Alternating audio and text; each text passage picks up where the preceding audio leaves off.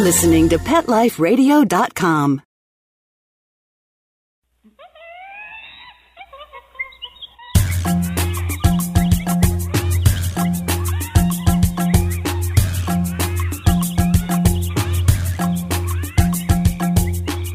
Welcome to Wildlife, Wild Places.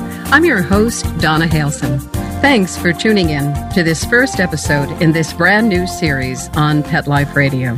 We'll be opening each one of these shows with a feature story. We'll end each one with Nature News, a segment that will center on current and creative efforts being expended towards preserving, conserving, and advocating for wildlife and wild habitats in national parks, wilderness settings, and other naturescapes around the world. I'll announce opportunities you might find of interest, and on my accompanying blog, I'll share links that will provide more information. As we launch in, let me tell you a little bit about myself. I've been on the road full-time, adventuring, photographing, and writing since September of 2010. My companions along the way have been my husband, Gene, and our two Old English sheepdogs, Mac and Molly. Sad to say, we lost our darling Mac to cancer in the spring of 2015. And that convinced me to end the On the Road with Mac and Molly show that I had been hosting on Pet Life Radio. I've served as a nature guide and instructor at Grand Canyon National Park in Arizona. I've tromped through the swamp and canoed through the mangrove tunnels in Florida's Big Cypress. I've worked on a ranch in the Badlands of South Dakota and flown in to Prudhoe Bay and Barrow on the Arctic Ocean, where caribou had to be shooed from the runway. I've just wrapped up 2 book projects, one on the Western Everglades that I edited, and another volume celebrating the national parks created in collaboration with landscape photographer Clyde Butcher. His images, my words. I have spent delight-filled days exploring glorious natural wonders, from the majestic Grand Tetons to the hoodoo-filled Bryce Amphitheater, from the lush and soul-soothing Smokies to the barren salt flats of Death Valley's Badwater Basin, from the sanderling-bedecked white sand beaches of Topsail Island to the otherworldly cinder gardens and lava fields of the craters of the moon. Combined with extended road trips taken before 2010, I visited every state in the Union and every province and territory in Canada, save for Nunavut. I've also explored a good bit of Europe, Asia, and Africa. Along the way, my love of wildlife and wild places has deepened into a more fervent advocacy, a more ardent passion. And along the way, I've met fascinating people, from gold panners and a family of wild mushroom pickers to moonshiners and mariachi bands. I've monitored condors and fed tigers, and I've learned from park rangers, wildlife biologists, dark sky advocates, ecotourism professionals, authors, photographers, journalists, animal control officers, leaders of wildlife foundations, artists, veterinarians, animal curators in wildlife sanctuaries and zoos, folks in animal rehabilitation centers, and other conservationists pouring out their lives in the effort to protect and preserve the world's wild creatures and wild spaces. My hope, my prayer, is that listeners will find not only information, but inspiration in all that is offered in these episodes. Well, let's take a break. When we return, I'll share some stories of wild encounters and something of a lament about what we would miss if we could never again hear the voices of nature. Please, sit, stay. We'll be right back after this pause.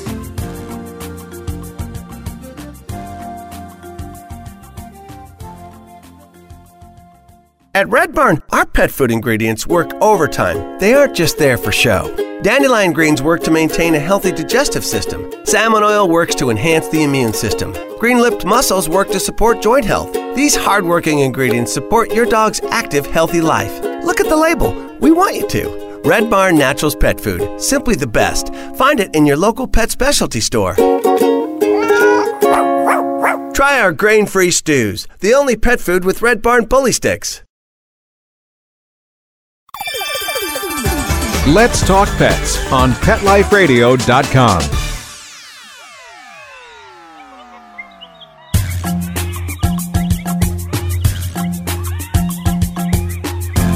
Welcome back. You're listening to Wildlife, Wild Places on the Pet Life Radio Network. Well, from the time our daughter Brooke was little more than a toddler, through her teen years and even to her adulthood, She and I made regular visits to the Audubon Sanctuary in our hometown of Ipswich, Massachusetts. There we would meander down the woodland paths, climb up the drumlin and esker, and stroll through the meadows to our favorite spot, the rockery. We would settle ourselves into one of the hideaways by the rockery pond to listen to the pickerel frogs and to search for birds, painted turtles, and other wild things. In every moment, we would breathe in and revel in the beauty of the created order. After our sit, we'd scramble up and around the cave-like rock formations near the water. A number of years have passed since those sublime hours in the rockery. Brooke is now married and has toddlers of her own. For a time, she lived on the other side of the world, and she and I turned to other avenues for our unpacking: Skype, Facebook, email, the post, the telephone. With my husband retired, with my work as a writer transportable, and with Brooke and her family so far away, Jean and I decided, as I mentioned at the outset of this program, to launch into a time of wayfaring and adventuring. We sold or packed away most of our belongings and set out on a journey across North America. Our goal was to seek out experiences that would fall outside of our experiences. As I reflect, I note that some of the most remarkable moments over not only these years, but over my entire life, have come through surprise encounters in the natural world. As I prepared the narrative for this program, I recalled a trip I made with friends to Zimbabwe. We were in that country working as journalists, but were able to take a few days away from researching and writing to visit Hwange National Park and Victoria Falls. We chose as home base for our trip Hwange Safari Lodge, a 100-room hotel that sits on 33,000 acres abutting the 3.5 million acre national park. Most of the lodge's rooms and suites overlook a waterhole and savanna bush, and all come equipped with mosquito nets. On our first evening at the lodge, after a buffet of traditional African fare, my friends and I made our way at sundown toward the waterhole. There we spied, silhouetted in the half-light glow, a herd of more than 40 elephants coming in to take an end-of-the-day drink. The adults strode in slowly, and their young clung close to their sides. I couldn't hold back the tears, and found myself weeping and weeping, overcome by so many emotions. I felt so privileged to be in their presence. But there was even more to the moment, for behind them in the distance, I could see herds of impala, zebra, and wildebeest racing across the savannah. The images from that night are indelibly stamped on my heart and memory, and I find I am, even now, near to tears as I place myself again in that space, in that moment at Hwange. Magic. The morning after this encounter, one of my companions and I were awakened by a commotion in a neighboring room. Our friend Diane had disregarded the warnings of the hotel staff and had left the sliding glass door to her patio slightly ajar. She'd had quite the rude awakening when she opened her eyes to find a vervet monkey cavorting about her room. After some loud hand-clapping and shouting, the three of us were finally able to shoo the uninvited guest out of doors. Later that day, or perhaps it was the next, my companions and I stopped for tea at the Victoria Falls Hotel. This gracious, grand old lady of the Falls, established in 1904, is set in the midst of lush, tropical gardens. It epitomizes the romance of travel, but it is also a place where, again, we were to be entertained by vervet monkeys. These impish creatures reminded me of the squirrels who frequented my bird feeders in New England. The vervets were just as numerous and just as mischievous. In another spot, on another day, 3 of these delightful fellows lined up on a log for me in perfectly profiled poses. What a great photo op they presented. When I was traveling some days later in a Jeep en route somewhere, I spied 3 young warthogs off the road. I asked the driver to stop and raced into the bush to take some photographs. I was getting some fabulous shots when suddenly a question popped into my mind. Where's Mummy? It was right about then that the foolhardiness of my impromptu mission became apparent to me. A large female warthog seemed to come out of nowhere to face me. I backed away respectfully, and thank God I was able to make it safely back to the Jeep.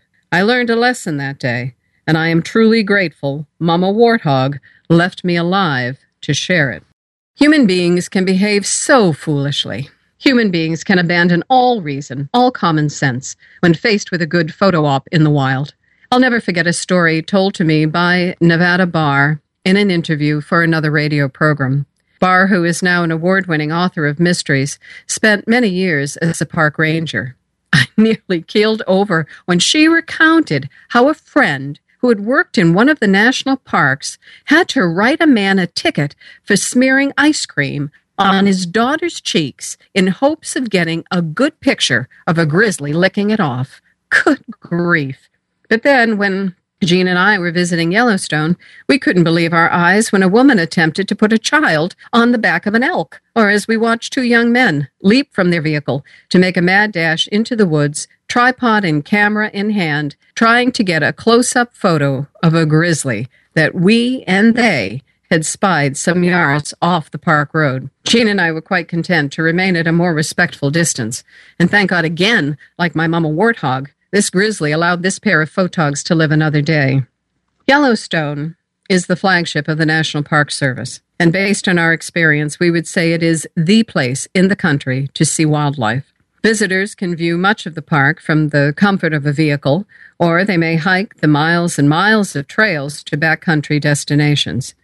Yellowstone is spread out over 2,219,789 acres, making it larger than the states of Rhode Island and Delaware combined. 7 species of ungulates, bison, moose, elk, mule deer, mountain goat, bighorn sheep, and pronghorn. 2 species of bear, grizzly and black, 67 other species of mammals, 322 species of birds, and 16 species of fish, all call the park home.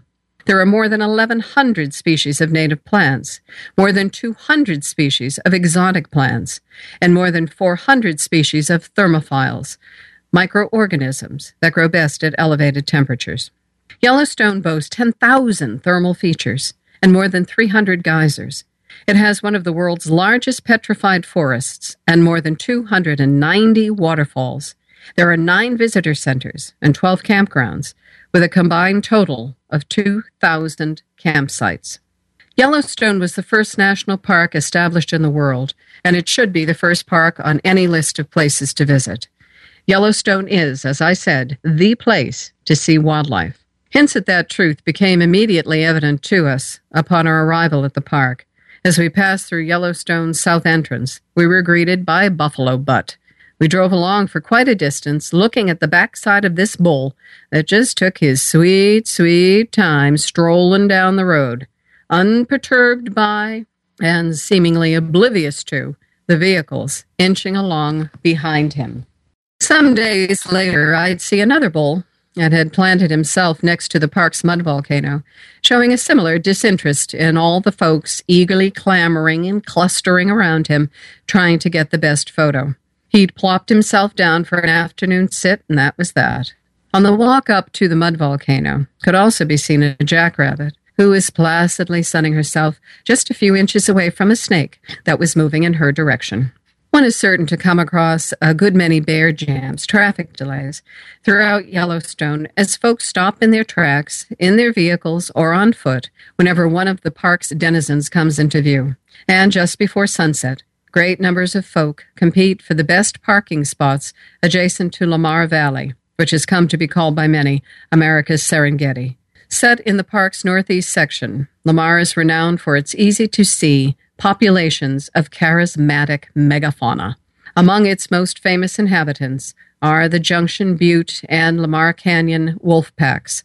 Other animals that roam the Lamar include large herds of bison, pronghorns, badgers, grizzly bears, bald eagles, osprey, deer, and coyotes. Another popular destination for wildlife viewing is Hayden Valley, where visitors will often see herds of bison grazing and resting along the Yellowstone River that runs through it.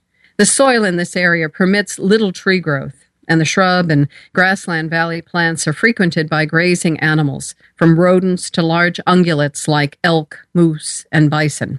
And they, in turn, attract predators, bears, coyotes, and wolves. Folks pick a hillside, cop a squat, pull out the binoculars and cameras with their mega telephoto lenses, and marvel. When you're visiting Yellowstone, You warned to be alert for tracks, warned to stay away from carcasses, and warned to stay at least 100 yards away from not only bears but wolves as well. You're wise to give other animals, bison, elk, bighorn sheep, deer, moose, and coyotes, at least 25 yards of breathing room. Bison are especially unpredictable and dangerous. They can weigh up to 2,000 pounds and can sprint 30 miles an hour. We did see quite a number of bison at Yellowstone, but I might note here that the largest concentrations of this creature that we've seen to date are found in Custer State Park in South Dakota. Let's take a break. When we return, we'll head to Colorado, where we'll find deer at a post office. Then we'll be on to South Dakota, where prairie dogs have contracted the bubonic plague, and where feral begging burros, looking for a handout, boldly approach passers-by. And then finally, we'll make our way to California, where in Death Valley, we'll consider the power of silence in the night. We'll be right back.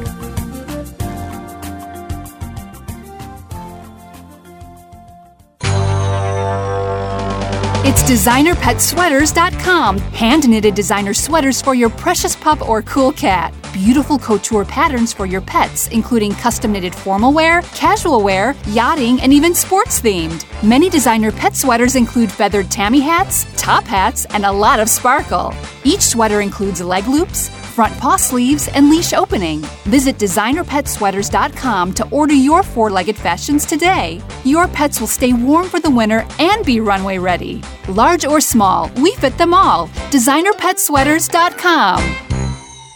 You love your dog and getting kisses from them, but their breath can be downright stanky. Knock out their smelly breath with Stank Be Gone. Stank Be Gone is made with natural ingredients to eliminate their bad breath while helping to reduce plaque and tartar. Just add a capful to your dog's drinking water. Stank Be Gone is only $19.95. Use promo code STANK to receive a second bottle for just $5. Go to StankBeGone.com today. That's StankBeGone.com. Let's talk pets Let's talk pets on Pet Life Radio. Pet Life Radio. PetLifeRadio.com.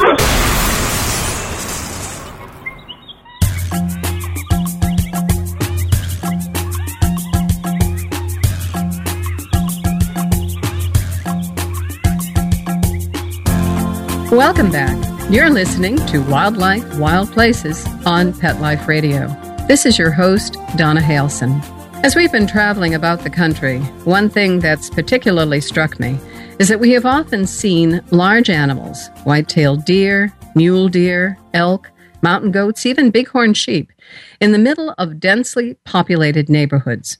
In Manitou Springs, Colorado, we met two deer walking up the steps of the post office.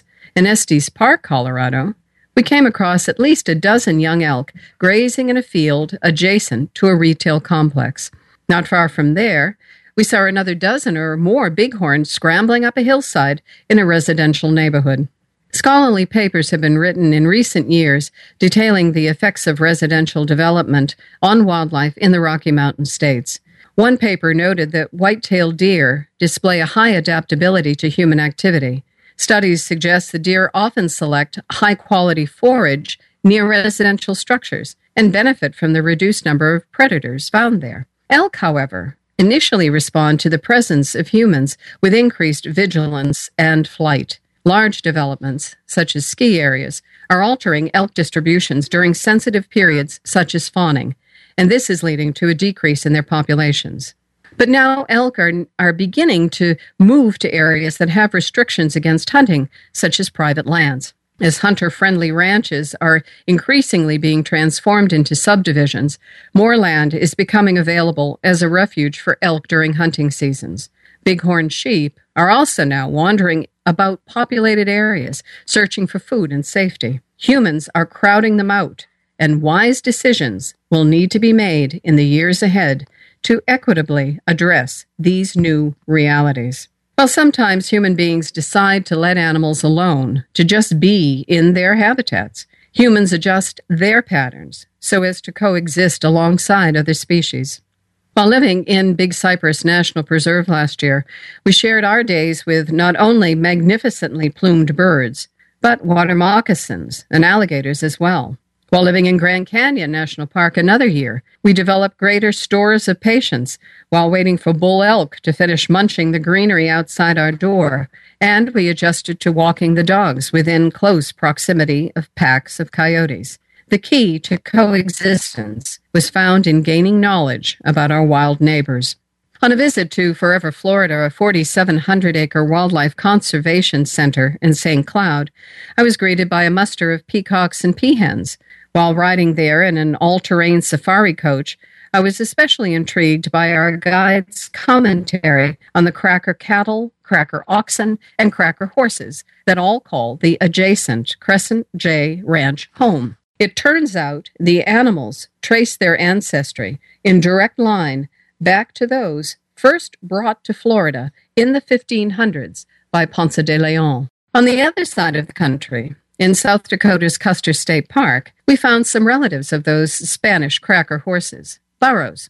Burros, and the name comes from the Spanish word for donkey, most likely derived from the African wild ass, which survives in the semi-arid scrub and grasslands of Ethiopia, Eritrea, and Somalia. This charismatic relative of the horse, long of ear and muzzle, might have been domesticated a continent away, but it now spends its days on the prairies and pine savannas of South Dakota's Custer State Park. At the park, the burros are feral. They were introduced into the area by humans and have reverted to a wild or semi-wild state. More specifically, the park's donkey squad descends from pack animals once used for treks to the Harney Peak summit. Now naturalized, they often plead for food from park tourists in places like the Wildlife Loop Road, where they quite frequently cause traffic jams. Their boldness is such that they are now referred to as the Beggin' Burros. Jean and I, and Mac and Molly, were stunned and then fascinated to find the burros poking their heads into our vehicle, looking for a handout. This band of Beggin' Burros, which word has it, especially crave crackers, is quite the racket going. Well, if we can coexist with other species, preserve the heritage of other species, and let the tamed of other species loose to be feral, perhaps we might also do what we can to ensure that still other species are protected so that they may continue to exist at all. Years ago, when Jean and I made our first trek across the country, we were amused and captivated by the antics of the very social, black-tailed prairie dogs whose communities we encountered while hiking near Devil's Tower in Wyoming. It broke my heart to hear that these little creatures have contracted the bubonic plague. Plague has been especially active in their populations in the northern Great Plains, only within the last decade. But the plague was actually discovered among them as far back as 40 or more years ago. The disease appears to be spreading to encompass the entire range of the species. Some environmentalists, and the National Wildlife Federation in particular, are convinced the prairie dog has become an endangered species, even though millions still roam the Great Plains. Some of the research suggests that the numbers of prairie dogs have been reduced by 98% since 1900, reduced through plague, hunting, and other factors. And there are concerns about protecting the prairie dogs that go beyond their numbers.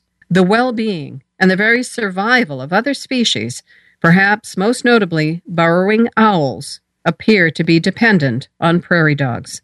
More attention is now being paid to what can be done to keep the prairie dogs from vanishing. As I recall, all these years later, the comical squeaks of the prairie dogs, I think how sad it would be to hear those voices silenced. When Jean and I were camping in Death Valley, California, I realized one night that I was hearing not one sound, not an insect, not a bit of running water, not a single creature stirring, not an engine purring, not a cell phone ringing. Dead silence. I looked up to find a night sky, unblemished by light pollution, and awestruck I stood beneath the most spectacular, stellar display it has ever been my privilege to behold. As I strove to take it all in, I found myself as in that moment with the elephants of Wangay, weeping. I was profoundly moved in that silence under that star-spangled sky, and as I recall those moments now, I seek the lessons in them. It was eye-opening. It was instructive to hear the soundlessness. I was led to think of the sounds of nature I would miss if I could never hear them again. The chirp of a robin, the chatter of a monkey, the rustle of the pronghorn moving through the grassland, the powerful clambering of the bighorn as it makes its way up a stony hillside, the trumpet of an elephant, the call of a humpback whale, the groan of a walrus, the whinny of a horse, the bray of a burro, the clicks of a dolphin, the barks of a prairie dog. How precious is this world which we call home, and how blessed we are to share that home with creatures that crawl and swim and fly, creatures that amble and arc and strut and slither. Well, let's take one more break, and I'll be back with some quick bits in nature news.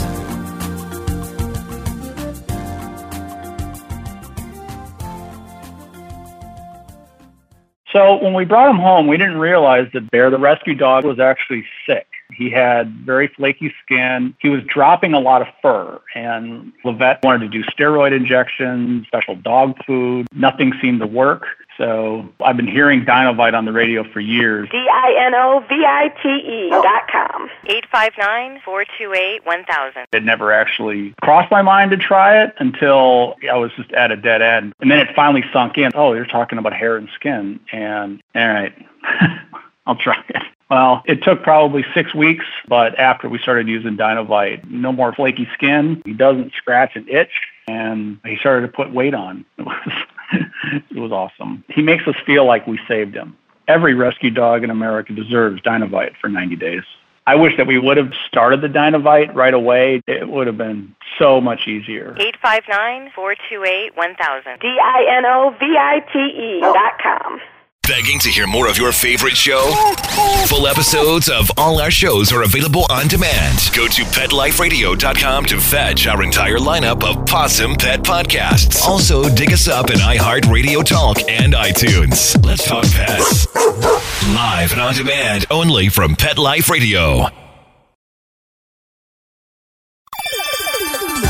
Let's Talk Pets on PetLifeRadio.com. We're back. Scientists, for the first time at the Cornell Lab of Ornithology, have documented migratory movements of bird populations spanning the entire year for 118 species throughout the Western Hemisphere. Visit their website, All About Birds, and you'll find animated maps showing patterns of movement across the annual cycle. Fascinating. The World Conservation Congress is held once every 4 years and has been called the Olympics of the Conservation World. The gathering helped set the agenda for the International Union for Conservation of Nature that is based in Switzerland and is the world's oldest and largest global environmental organization, with more than 1,200 government and NGO members and nearly 11,000 volunteer experts in some 160 countries. The event brings together thousands of leaders and decision makers from government, civil society, indigenous peoples, business, and academia. In September of 2016, the Congress will meet in Honolulu.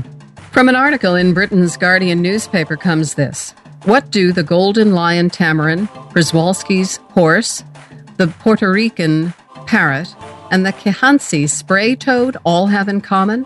Well, for one thing, they've all been on the brink of extinction. For another, they very likely wouldn't survive today if not for the work of zoos. Over the past century, zoos have played a crucial role in saving dozens, maybe hundreds of species from extinction. Most often this work has stemmed from breeding captive animals inside zoo walls. But today, more and more zoos are funding conservation in the field or even starting their own programs. Now, a new report by the World Association of Zoos and Aquariums, WAZA, has called on these institutions to raise their ambitions by spending at least 3% of their operational budgets on conservation. WAZA, based in Switzerland, is the top global organization for the world's zoos and aquariums. It has a membership of 280 institutions and is connected to more than 20 regional zoological associations, representing hundreds of more zoos around the world. In 2008, WAZA estimated that the world's zoos and aquariums were spending around £230 million, or about $328 million, on conservation efforts every year, including both captive breeding inside the institutions and supporting work in the field. But a new report notes that this could be boosted by nearly 200% if all WAZA institutions took on the challenge. The call for zoos to take their conservation efforts to the next level comes after scientists have been warning for decades that human activities are pushing life on Earth towards a mass extinction event, the first ever caused by a single species. According to a World Wildlife Federation 2014 report, global populations of vertebrates, mammals, birds, reptiles, amphibians, and fish have dropped by a staggering 52% from 1970 to 2010. During the same time, the number of humans on the planet grew by nearly 3 billion. Beyond this, scientists believe that countless species, unnamed and unmonitored, are likely vanishing every year. Well, finally, for those in South Florida, here's an event that might be of interest to you. The National Park Service, along with the South Florida Amateur Astronomers Association, the International Dark Sky Association, South Florida chapter, and the Everglades Astronomical Society will be conducting night sky outings at the southern end of Seagrape Drive, where the Welcome Center is located at 3300 Tamiami Trail in Ochopee. Other dark sky events are held in national parks throughout the country. Visit the website of one near you and set some time aside to take in the beauty of a star-spangled sky.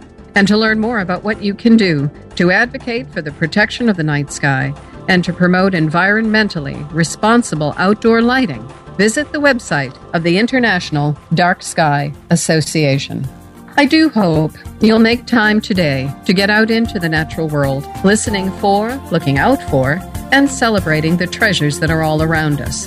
Photographs, some of the places and animals mentioned in this episode, can be found in the blog that accompanies this program. I invite you to visit that page, and when you do, please share comments and conservation news as ideas come to you. And of course, I invite you to tune in next time as we head out to explore wildlife, wild places. Let's Talk Pets, every week on demand, only on PetLifeRadio.com.